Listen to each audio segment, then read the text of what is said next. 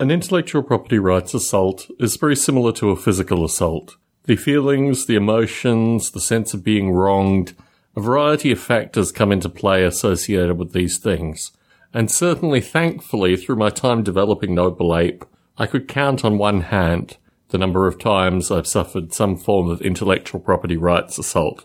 But I have felt this in recent times, and I think it's one of these very curious situations that I just wonder to myself, is this going to be something that is going to continue on for the rest of my life? Am I going to be doing these kind of things when I'm 60 or when I'm 80, if I get to 80?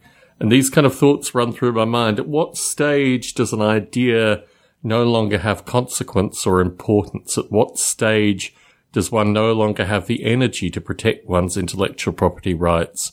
And I reflect on this very heavily because I don't think people read Bertrand Russell as much as they once did.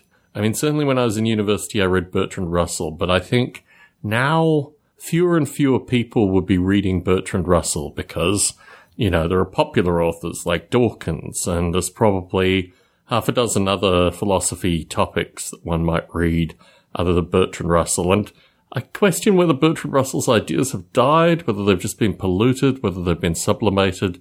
But ultimately, as a living entity, I still have a means for my ideas to continue on, and continue on in a method that I choose to define. So when I suffer intellectual property rights assault, when I suffer some aggressive action to try and neutralize or dilute some of the things that I've put in so much time in order to create, I have all these emotions which are very similar to if I'd been robbed, or if I'd been beaten up, or if I'd had some other kind of negative thing happen to me, usually beyond my control.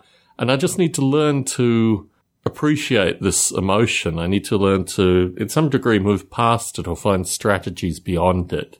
But I do reflect, what does my intellectual property rights mean in a world where I have to defend them, as I would have if I were 19, or if I were 25, or if I were at any other time where I've had to defend my intellectual property rights.